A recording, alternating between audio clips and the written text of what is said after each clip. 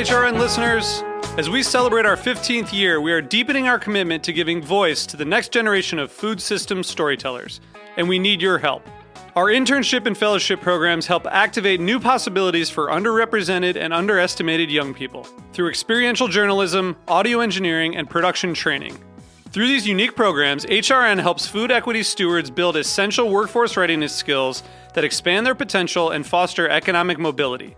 Please consider supporting these critical programs. And with a minimum donation, you can be entered to win a dinner for two at an amazing restaurant in one of 8 cities and tickets to a concert at a great venue in one of those cities. We have incredible partners across the country who have donated, as they also share our passion for helping to educate the next generation of food systems storytellers.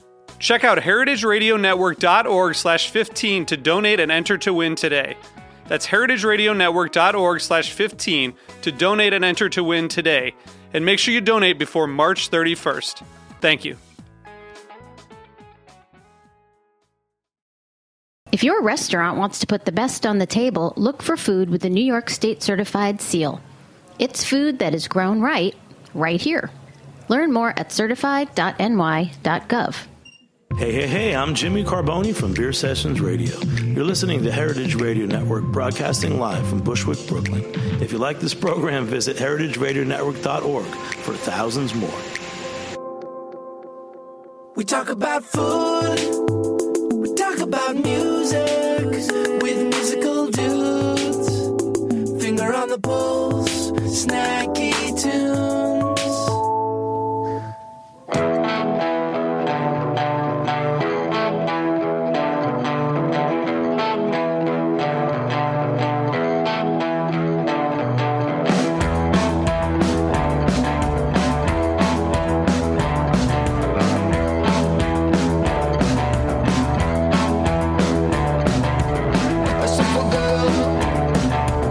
Still in her mind.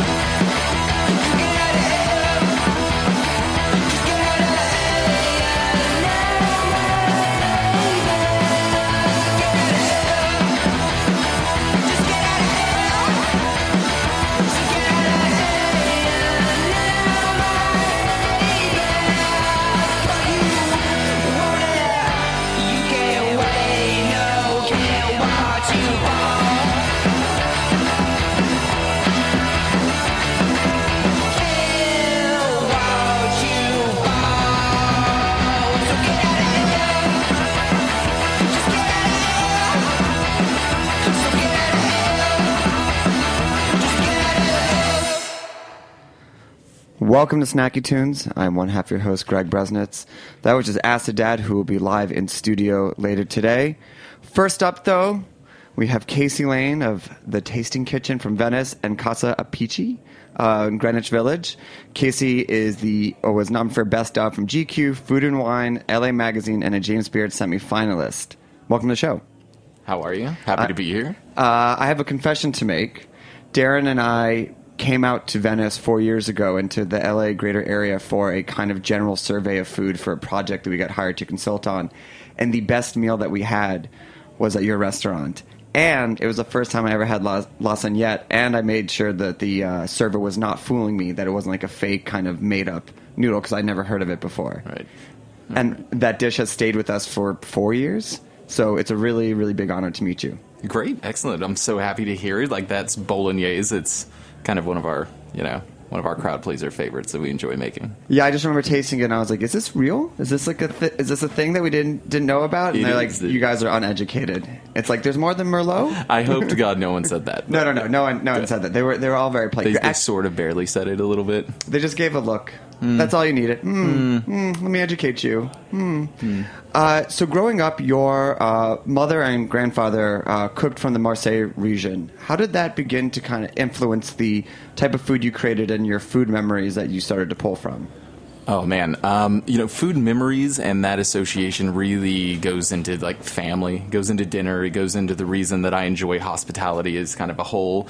And it was something that kind of drawed me into the kitchen because we were a little bit of a larger family with all my aunts and uncles. They were never around. They would always, be out everywhere. My grandfather was like, "I want to have dinner once in a while, so I'm going to cook, and you guys all better show up if I cook." So I was kind of drawn to hanging out with him in the kitchen, seeing that, and then realizing that, okay, like, I'm from Texas. I grew up in Texas. Grandfather's French, grandmother's French, so they loved food, they loved cooking. I didn't really realize how much that was going to influence, like, my palate and the way that I like to put flavors forward until much, much later. Love Italian food, love the craft, love everything. Always kind of find a bit more richness, a little bit, more kind of rounding off that I want to do with flavors, though, and I think that's probably due to them. Is there one or two dishes from your childhood kitchen that finds its way onto your menus, or references that influence your dishes? Really more like cooking process. Like coq au vin would be one that, like, I love making. Like, I enjoy all braising. It was a big part of what my grandfather enjoyed doing, and then later working with, this guy Morgan and Daniel Mattern at a restaurant called Clark Lewis in Portland, Oregon, where I lived for 7 years, cooked there. Amazing farm community, crazy talent pool. And, Morgan had come out of Oliveto with Paul Bertoli. Paul Bertoli wrote an amazing cookbook that everyone should read if you love cooking and you love what this is supposed to be about. It's called Cooking by Hand. Anyway, bottom-up cooking is a big deal, and that is kind of really taking the flavors from roasts and from braises and using that fond and really learning to utilize that, much like even with Thomas Keller and you get the triple reduction sauces. It's very much the same of kind of reducing these flavors to the appropriate point and then lifting that flavor back up into a larger sauce. My grandfather really loved doing this, and then I kind of fell in love with that technique, the idea of it, and so all kind of braised dishes and like autumn cooking, those are the processes. So this is your season. We're like in the beginning of your season. We are getting into the beginning of my favorite season to eat, for sure, yeah. Favorite root vegetable? Oh, man. I think we're probably going to have to go with parsnip. Mine too. Yeah. Love a parsnip. Amazing. Yeah. Also because it looks ambitious, but it's really not. And once it's cooked and purees with it, like adding cream to it, touch of butter to it, it becomes sweet and candy-like. It's my favorite amazing, too. Yeah. Interesting. I know that you went to school in Portland and got your education there. I went to school out there as well. Around 2002, 2003, all the menus would call out these vegetables are from these local farms or it's from this farmer's market. So they were doing farm to table before farm to table was a thing. So by the time it became big, when I was in New York, I thought, oh, they've already been doing this in Oregon. How did that influence you, or how did that begin to shape where you did your, as you said, ingredients up type cooking? I mean, that's literally what made me fall in love with it. Being from Texas, like we have product, we have good beef, we have a few things, right? Mm-hmm. Moving to Portland, Oregon, a lot in the way of like wanting to go to culinary school there as well as work just in farmland. And I was young, hadn't traveled that much, knew that knew that they got a lot of great product, and it made sense. Throughout, now my career and just life and kind of traveling and going to great places for food, you realize that the best food always comes from farmland because they have abundant product. And when you have abundant product, you utilize it, you cook it, you do things with it.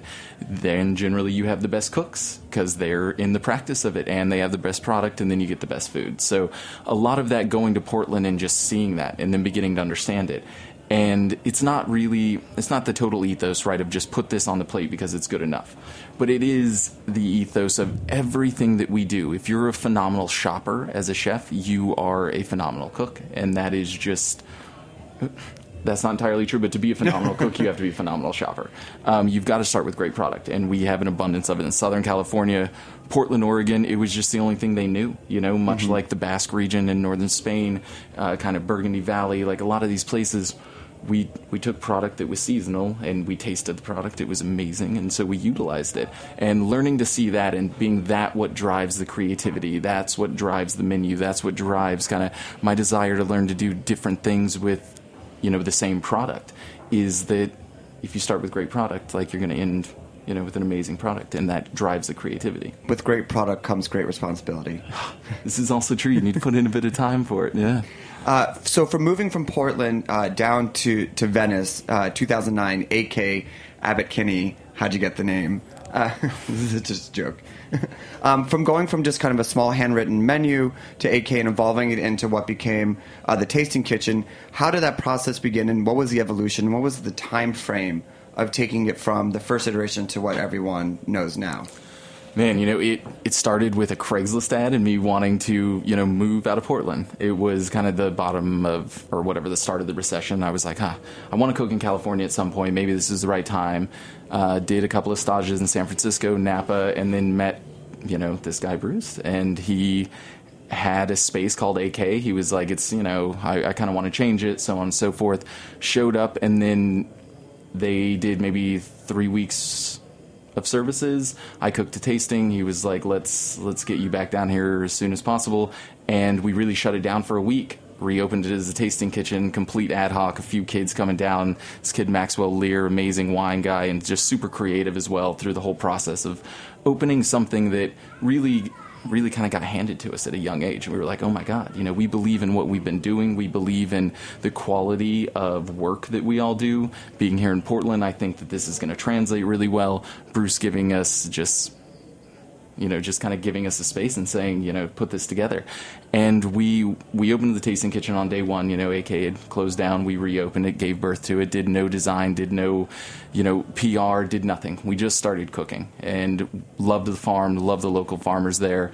Abbott Kinney's a very, very fun street, now. It was kind of coming up at that point. Yeah, talk about the evolution of the street. I mean, even 4 years ago, it's so different from what it is today. So different, yeah. I mean, it is still a shoreline crypt neighborhood, all of Venice, This is what it was 10 years ago. It was definitely a bit of a dodgy place. There were a few very, very good restaurants on it, and then this restaurant Jelena opened with this kid Travis Led, who's a great kind of California cook, amazing restaurant. We opened 8 months later. The street kind of started turning a corner, started becoming more of a destination for people, not only for shopping, but now for restaurants, now for bars, now for going out. And it's just really continued to evolve into now, what everyone is like, oh, well, now it's too much, now it's too big. But at the end of the day, it was all us working really hard trying to do something right, that hopefully cultivates that. So you can't be too mad about it. And R.I.P. Auger, which was one of my favorites and one on the tasting as well, which has been there for a long time, too. Yep. After that, there were a couple other restaurants, the Parish and Itri, that kind of started and stopped or didn't start at all. What were lessons that you took from those concepts that got you ready for your newest opening? Oh, man, you learn so much through things that are difficult than you do through things that are easy, right? There was a lot. There's always a lot to learn, especially when you're young, trying to figure it out. There's leases. There's permitting. There are tasks that have to get done, and that can be such a challenge in opening a space. Parish was a great restaurant, lovely people, like amazing product came out of it for a while.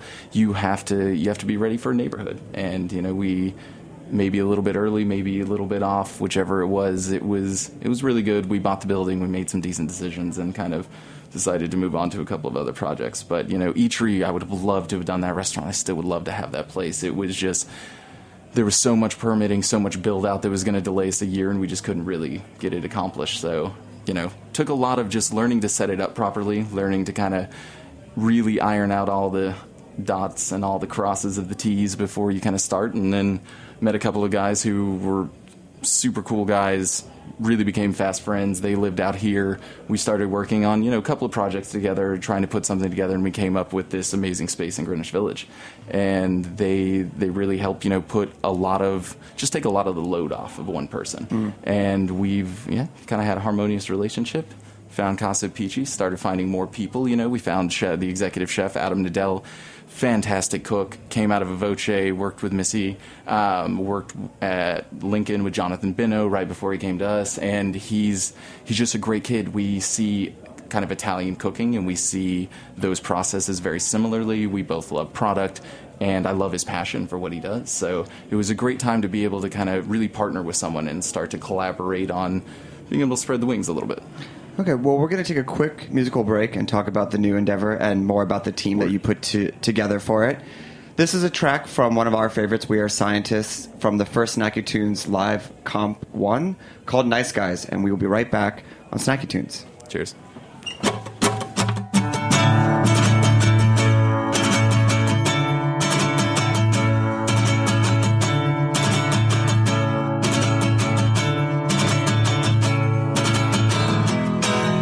Smart enough to make your mistakes and act like you want them.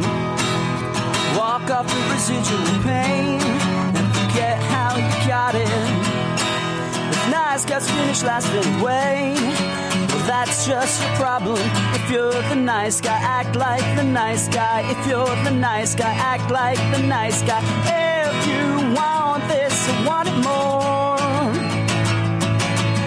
If you want this, I want it more. If you want this, I want it more than you. I want it more than you.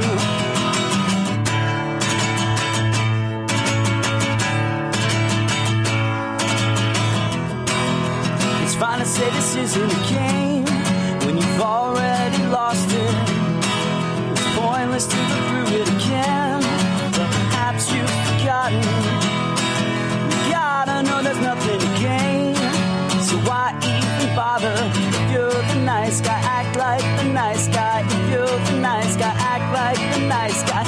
If you want this, I want it more.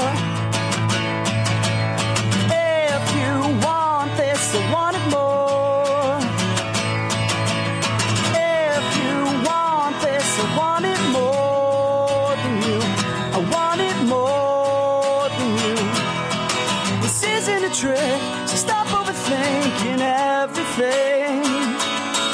Just finish your drink and stop overthinking everything now. If you're the nice guy, act like the nice guy. If you're the nice guy, act like the nice guy. If you're the nice guy, act like the nice guy. If you're the nice guy, act like the nice guy. If you want this, I want it more. If you want this, I want it more. If you want this, I want it more than you. I want it more than you. I want it more than you. I want it more than you.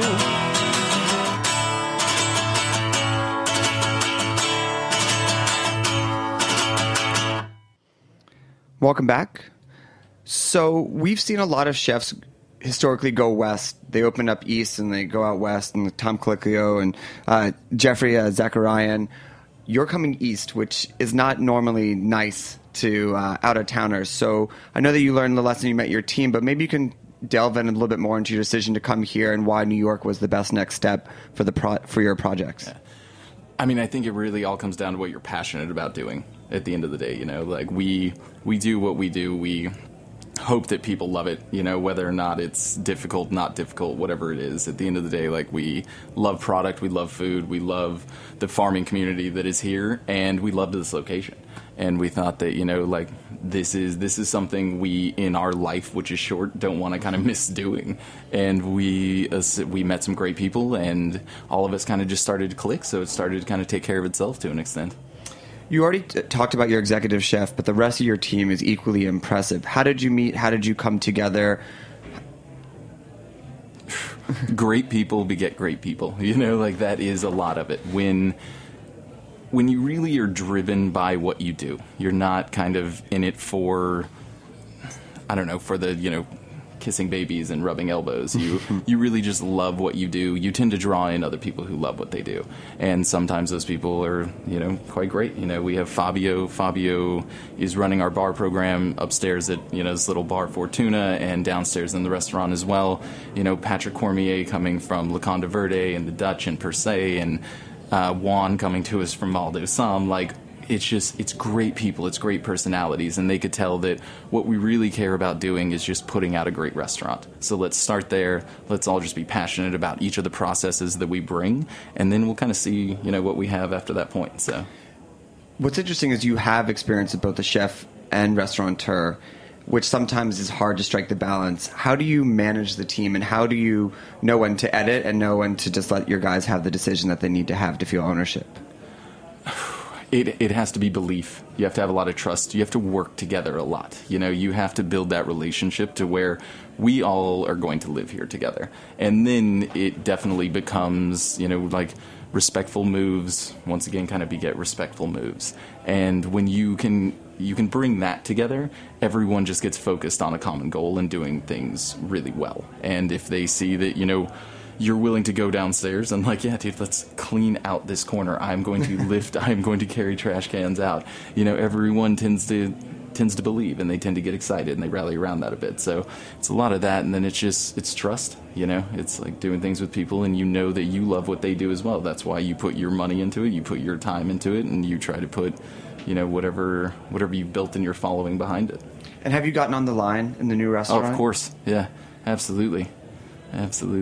And what is one of your prouder moments of finding that true balance between chef, restaurateur with your new team?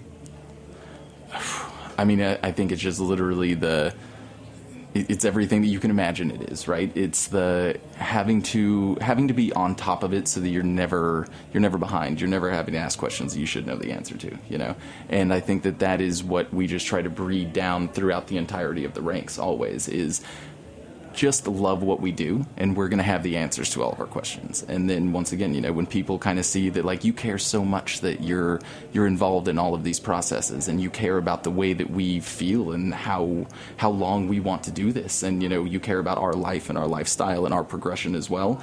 Like, to me, that's realistically what we try to breed throughout everyone. And let's talk about the food. Yeah. Because it is pan-Italian and also pulls from your Northwest and California roots.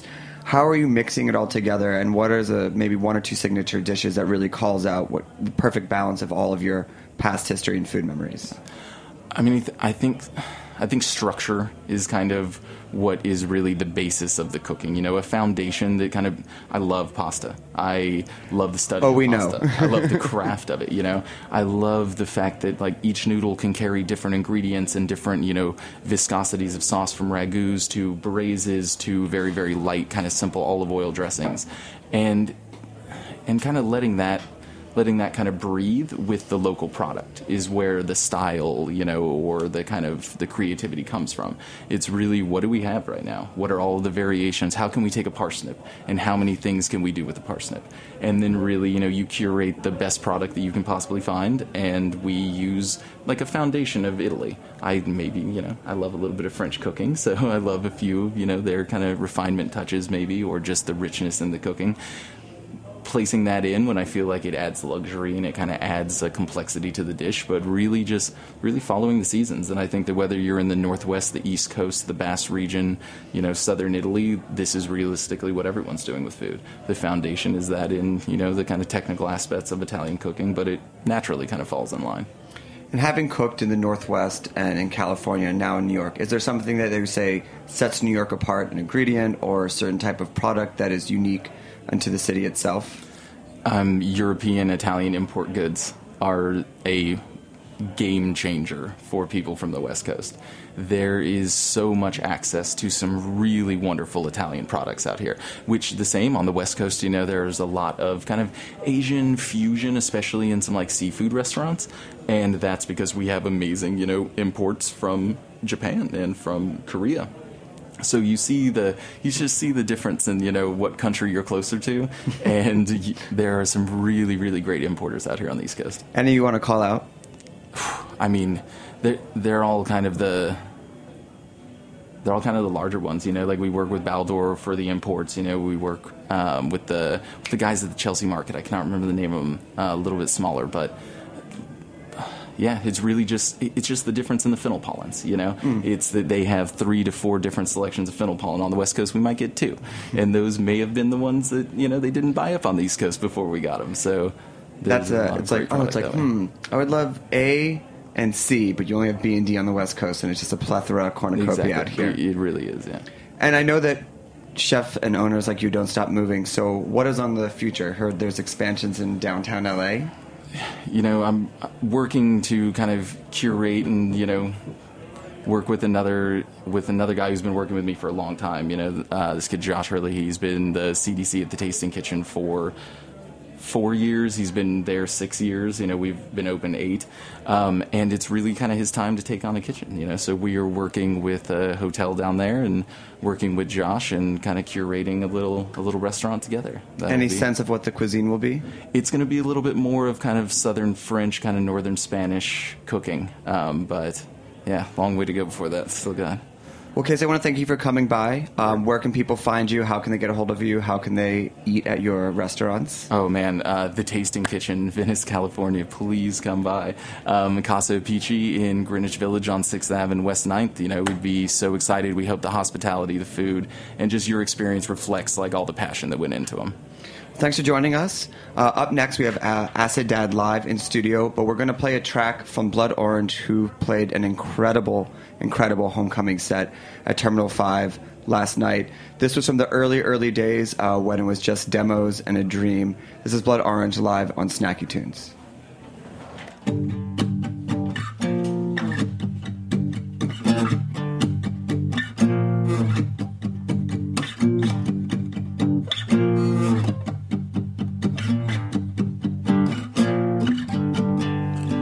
Wake up, tasty trees. Your quilts are incomplete. Lovers stay in bed. Ambivalence, your head. Distance into brief. This mongrel lost his keys. Owner set me free. So the ocean cleans my feet.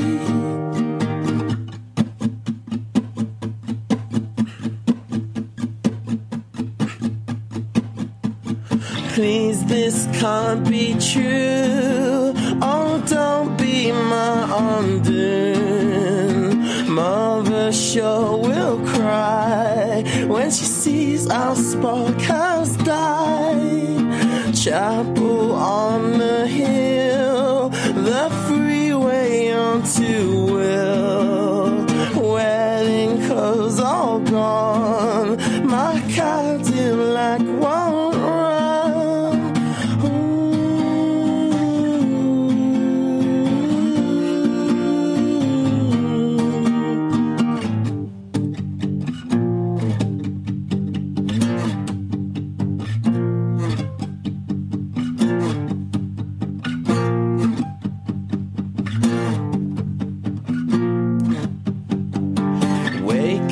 Tasty treats, your quilts are incomplete. Mother sure will cry when she sees our spark has died. Chapel on the hill, the freeway onto Will. Wedding clothes all gone, my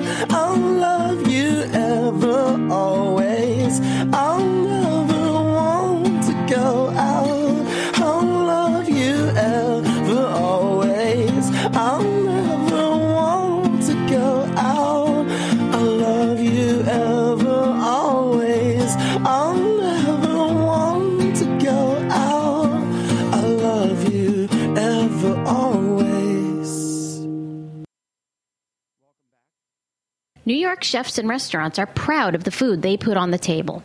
And serving produce that comes from local, environmentally responsible farms is a way to leave an even better taste in everyone's mouth. So when shopping for your ingredients, look for the New York State Grown and Certified seal. It lets you know which food is grown right here in New York State, certifying the food that comes from local farms that meet a higher standard. You'll not only be serving local food, you'll be supporting local farmers. Learn more about the New York State Grown and Certified program at certified.ny.gov. Welcome back. We have Acid Dad live in studio. Welcome, boys. Howdy. You want to go around the room and introduce yourselves? Yeah.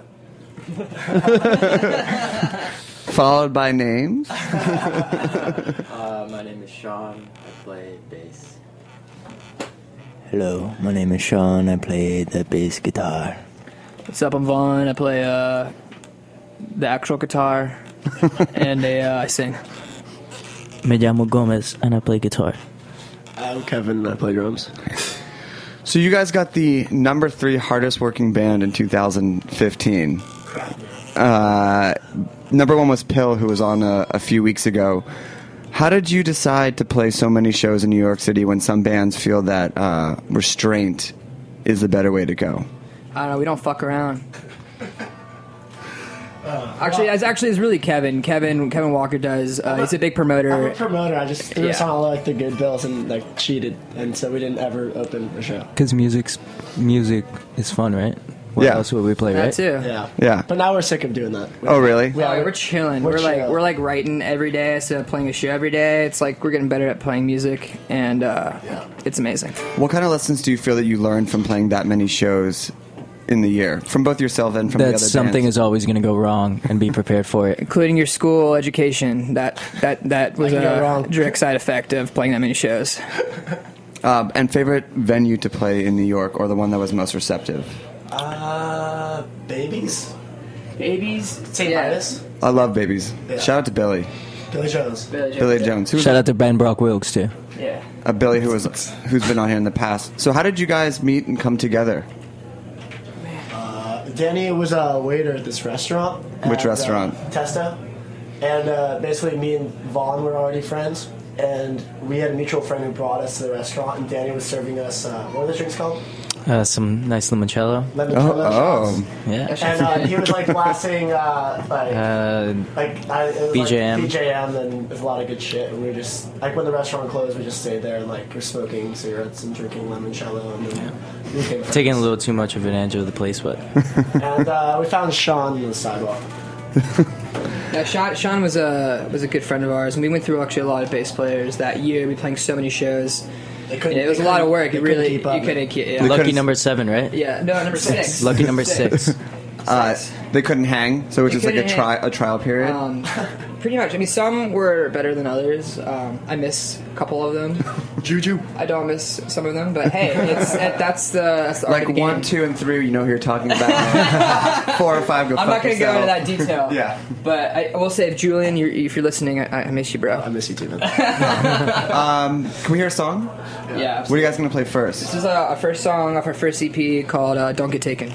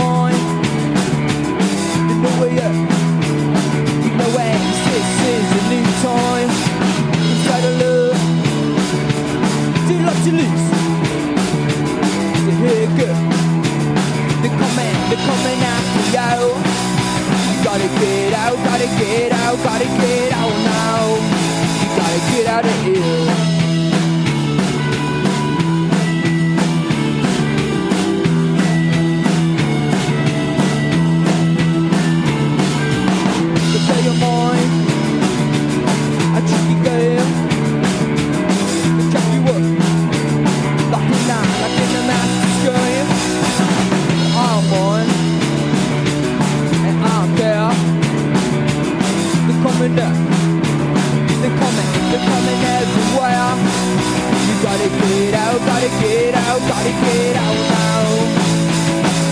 You gotta get out now.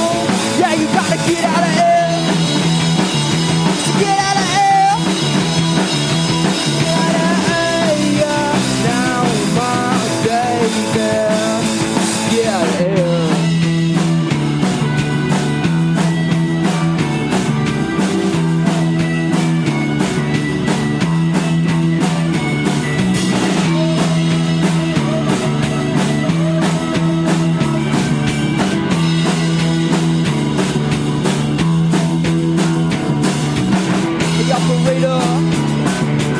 Kidnap my phone, trapped in my ear. You can break this wall. I think the girl to his feet. They're coming up. They're gonna take it all. You gotta get out now. You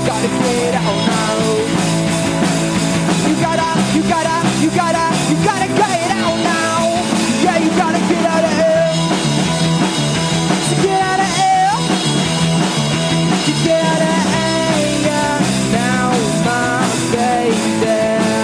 So get out of here. Get out of here. Get out of here now, my baby. But you want it, but you can't wait. No, can't watch you fall.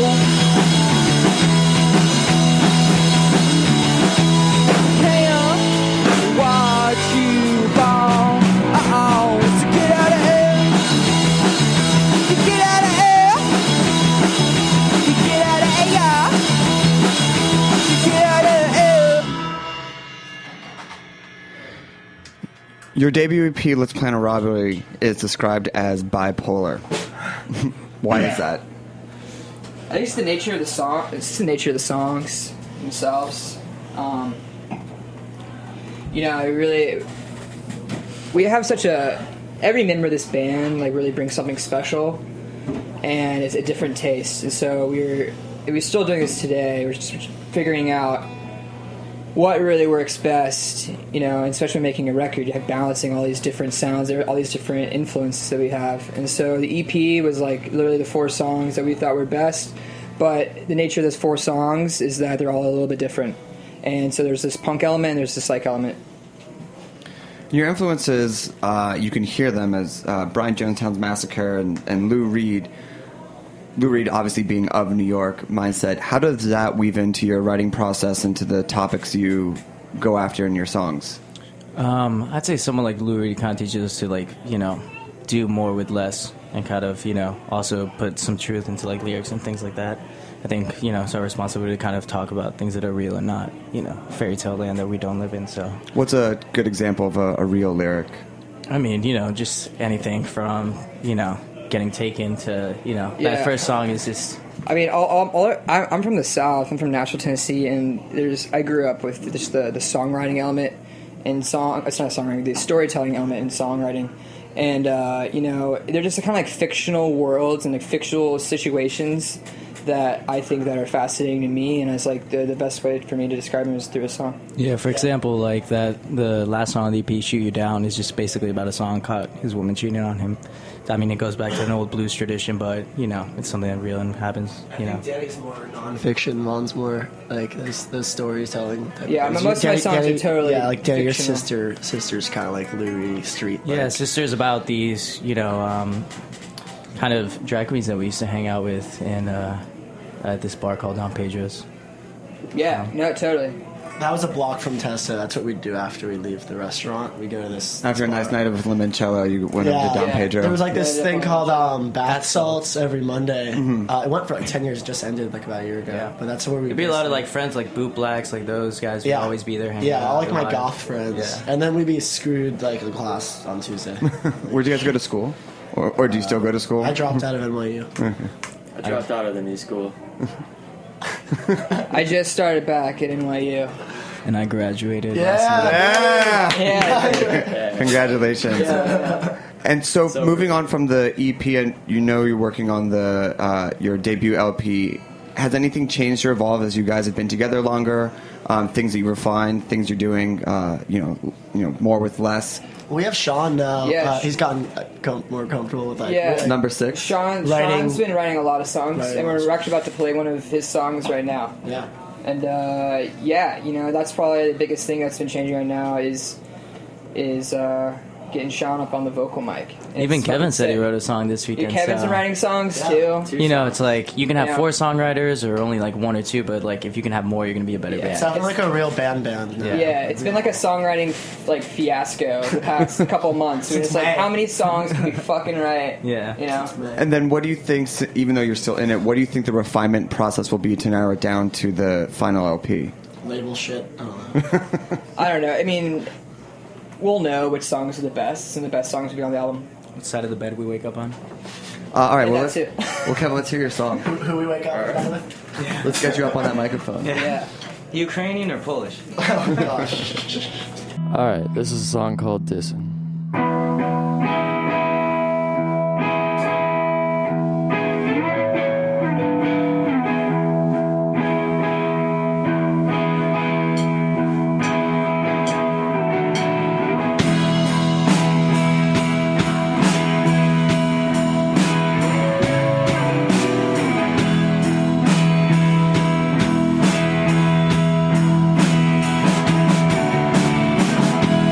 I don't want it anymore. I don't need you knocking on my door when you're dissing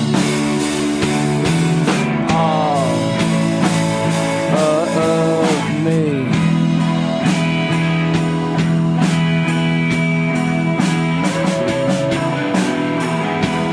Take a picture, hang it on your sleeve of the record you keep on me, and just light it and watch it burn.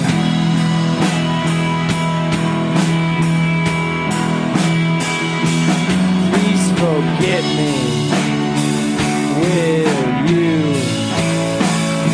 ever learn?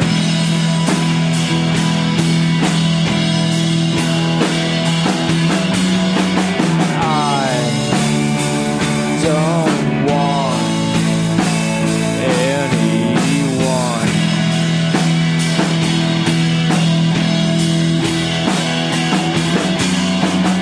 It's just who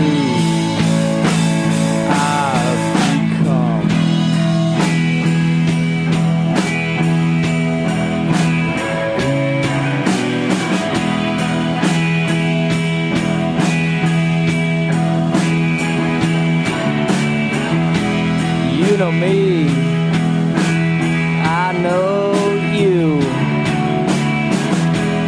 There is nothing left to prove. You're like a crouton reaching for the higher shelf.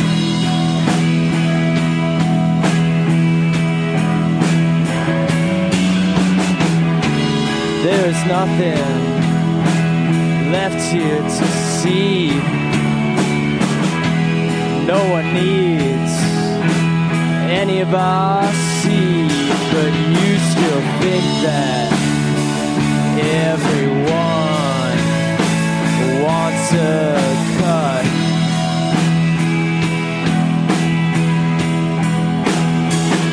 Ah, honey, that door has been shut.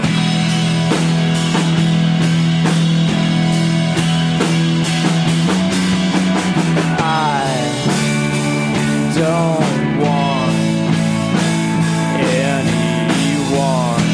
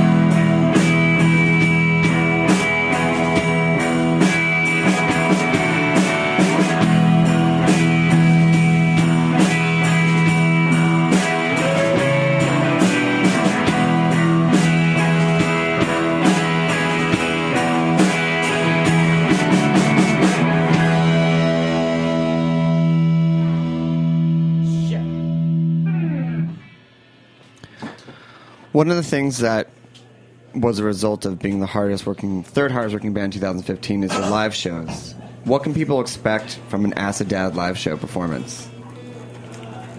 There's a lot of mosh pits these days for like singles. But lately, like the last few shows we've been playing, like out of like a 10-song set, we're doing like 67 new ones. So we're way more like stoic. Just like let's try to get this. But I mean, when we play like an old tune that people know, it's like party vibes. You know. But nowadays, it's like a lot of new stuff. We're trying to like so much new stuff. Like like every show, it's like what new songs you're gonna see, like try out, and like how watch the crowd and see how they react to that, and get feedback from our friends and stuff. It's a lot of trial and error. And as you put in the new material, what are you looking for? Is it more your own internal reactions and how it sounds to you, looking to how the crowd reacts, or what are you trying to pick up from the new songs? I'm trying to find holes in the songs. You know, like when we play it live, there's this type of like focus and awareness you have, and you realize like a flaw in the song usually. And like after we play, like, oh, that third pre-chorus is weird. Like we should cut that out. Stuff like that. It's like a little technical stuff. Yeah. Better tunes. Just really working on the song and trying to become a better songwriter. Just trying to put something out that's better than what came before, and then on to the next one, do better than the one that came before that. Stuff that people listen to. And you have a tour coming up later this year, right? I think we're gonna do like in December, like a little college tour run, just to keep trying some new shit out. I think that's the plan. Which colleges are you hitting? Just like anything within like 300 miles of here. Like we're working on it right now. Yeah, it's a total work in progress. Philly, Rhode Island, shit like that. SUNY Purchase, baby. We'll kind of find out tomorrow, actually. What's going to work and what's not going to work for the tour. I threw out a bunch of lines, and we'll see what catches. But we have a lot of friends like across the Northeast that are helping out, so it's cool. I mean, the EP was self-released. You're the promoter. And what type of strength do you feel having everything kind of doing it yourself and doing it all in-house? That has a lot of disadvantages, too. I really just like want to be drummer now. Oh, okay. Yeah, we have like a manager and agent now. They do all that shit. Oh, okay. Yeah. And do you feel like that just allows you to focus more on the band and allows you to do more songwriting? Totally. His blood pressure's better. But Kevin doesn't have to be at a show every night. You know, he could be at home with me and Sean working on new stuff. Definitely is good for the band. So you were out hustling? It was just like more of a desperate thing we had to do to start on our own. And everyone just assumed the roles. But now, like, what the fuck is that? I don't know what the fuck it is. Now with like, Welcome to space. Oh my god. It's not the amp. Is that your amp, guys? Yeah, no, I mean, we, like, Vaughn records all our stuff, too. Like, it's not like we necessarily even want to. It's like we have our own skill sets, so we're going to obviously use them. But as it's grown, we've, luckily built a good team with, even like PR and agent and manager and stuff, like, that can assume these roles, and, like, that's what they do full time. They're way better at us than us. I mean, even when it comes to, like, making our record, like, really officially, like, for a label and stuff, like, we'll probably not do it in our own studio. So it's cool. We, like, kicked the ball and got it rolling, and then hopefully, like, as it goes up court, like, even better people take that stuff over. And do you feel that you're better or more adept to guide the people that come on because you did so much of it yourselves and you set a higher bar for bands that might just get a manager? What PR people who come on? As you bring on your team members, like your PR person, your agent manager, that since you did it yourself. I think in any situation you have to be really smart and really aware of what's going on. If you have people working for you or you're working for other people, it's all about communication and what the goals are and how you set those goals. Yeah, I mean, one thing is like the first person we brought on was like our agent, and it's true that like one good person attracts other good people. Like he helped us find like our PR, for example, which was cool. So. Yeah, Casey Lane said the same thing earlier in the show. Yeah. Well, and you have a show coming up in New York with the OCs. Yeah. At Warsaw. 13th at Warsaw. Oh, perfect. Sunday night. Oh, amazing. The Bowery one's sold out, so there's still tickets I think for this Warsaw one now. Don't overlook a good Warsaw gig. I'm excited. That place is awesome. Yeah, it's super weird. I used to play in the best way pool possible. What's that? I used to play pool there, but I've never been into the bar. It's awesome. I mean, you can still get pierogies in like $2 tall cans in the back during shows, which is probably like the best deal in town. Yeah, that's sick. Yeah, definitely run past the OCs when they're playing, like through the stage. Or just bring them like a nice like side plate of pierogies, like nice and hot when they're like, hey guys, in between the last song and the encore, here's some pierogies to get the energy up. Well, I want to thank you guys for coming on. I want to make sure we have time for one more song. Where can people find you, get the EP, check out the college tour? EP is just like on every platform. Yeah, if you just really Google us, you'll find it. Yeah. Just ask the dad. Don't even type in band. 21st century. You know what to do. Yeah, fair enough. Well, thanks to Casey Lane for coming on. And if you like this show, please make sure to check out our archives. All of our episodes are podcasted. We will be back next week with a new episode of Snacky Tunes. What are you going to take us out with? This next song is called Grass. Great. Well, thanks for coming by, and we'll see you next week. All right, so this song's about falling in love with your drug dealer.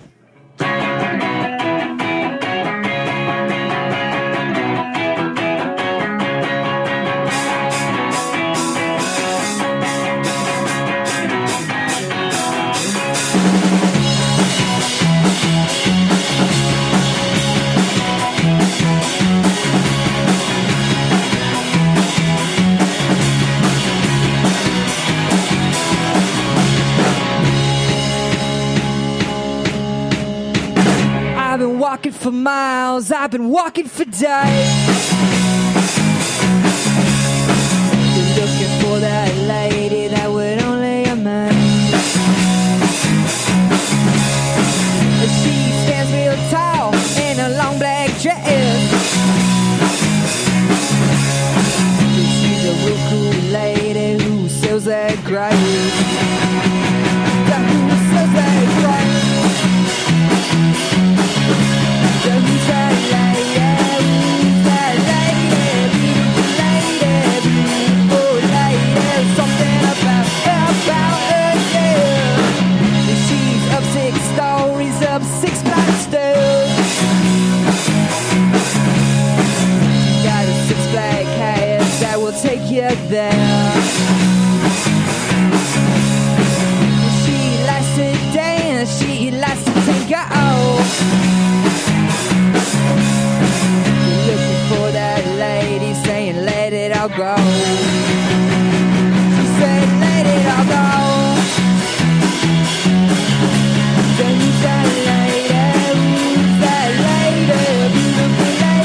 Beautiful lady, something about her, yeah, but you know. Yeah, you know.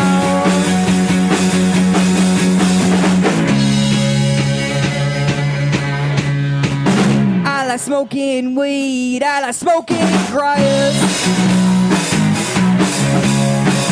Dancing with the devil never coming back. The future's made out of fortune, feelings of fear. Tomorrow don't really matter when we all disappear. We'll all disappear. Who's that lady,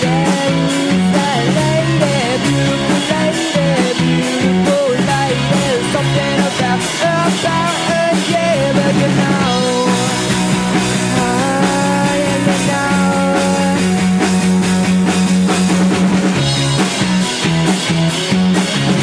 Who's that lady, beautiful lady, something about her, yeah, yeah, yeah.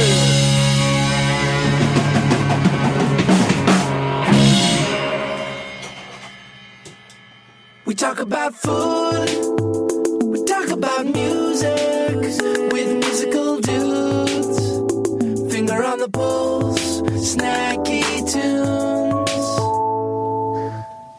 Thanks for listening to this program on heritageradionetwork.org. You can find all of our archived programs on our website or as podcasts in the iTunes Store by searching Heritage Radio Network. You can like us on Facebook and follow us on Twitter at @heritage_radio. You can email us questions at any time at info@heritageradionetwork.org. Heritage Radio Network is a non-profit organization. To donate and become a member, visit our website today. Thanks for listening.